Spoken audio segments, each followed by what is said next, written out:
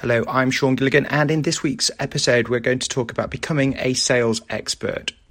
Sales is the lifeblood of any organisation, so getting good at sales can help grow a business, and it's about educating your prospect for better understanding. It's about having an active list of contacts, so keep adding to your active list of contacts. Add 2 contacts per day gets you to 300 new contacts in a year. This gets you to 3,000 contacts in 5 years. So who do you know? Who do you know and who do they know? There's 6 degrees of separation.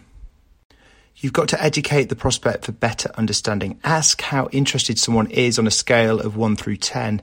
If the score is 10, go for the close. If it's a low score, invite the client or prospect to another meeting or demonstration. Ask what they found interesting about the product or service and then book the next exposure based on that. Remember, in sales, always be on time. Understand that a person's time is scarce and respect this. Keep your demonstrations and meetings short, and you'll need 5 to 6 exposures, which could be meetings or demonstrations, in order to close a deal. In this new digital age, e-selling is possible, so you can use digital tools such as webinars, videos and blogs, and send links to prospects, gaining commitment of time for them to consume this content. So, for example, one thing you could do is send a link to a webinar or a video or a blog and get some time commitment from the prospect, asking them when they will watch this. You've then got to follow up. So after the agreed time of consumption of the content, be it a webinar, video or blog, you ring up the client.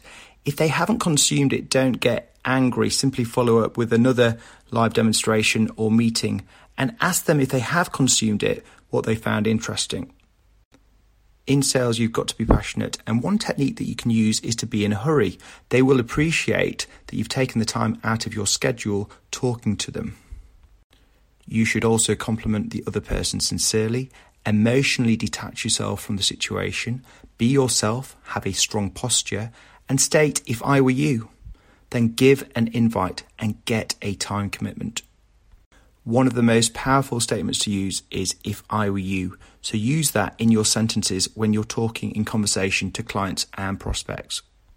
And the fortune is in the follow-up. So don't go missing in action. Keep following up and scheduling, rescheduling, demos, meetings, exposures.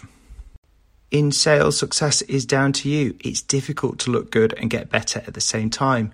So limit your association with negative people. Remember to plan, do and review. Most people just start doing without planning and reviewing, and focus on things that you can control. You should aim to read a book a month. If you read 10 pages per day, you can read a 300-page book in a month every month.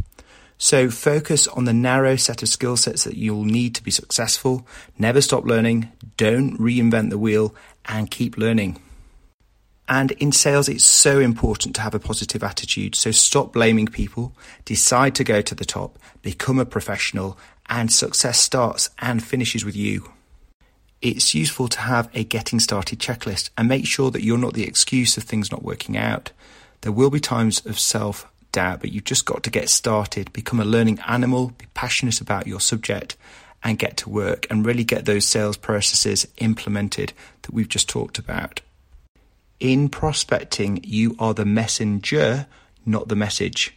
And remember to be interested, not interesting. If you listen to the prospect, you'll learn a heck of a lot more. If you're committed to becoming a sales expert, a sales professional, be outstanding. Don't just fit in. And don't pitch to people. Educate them. Thank you for listening to this episode on becoming a sales expert. If you've enjoyed it, do share on social media, subscribe, and until next time, thanks for listening and bye for now.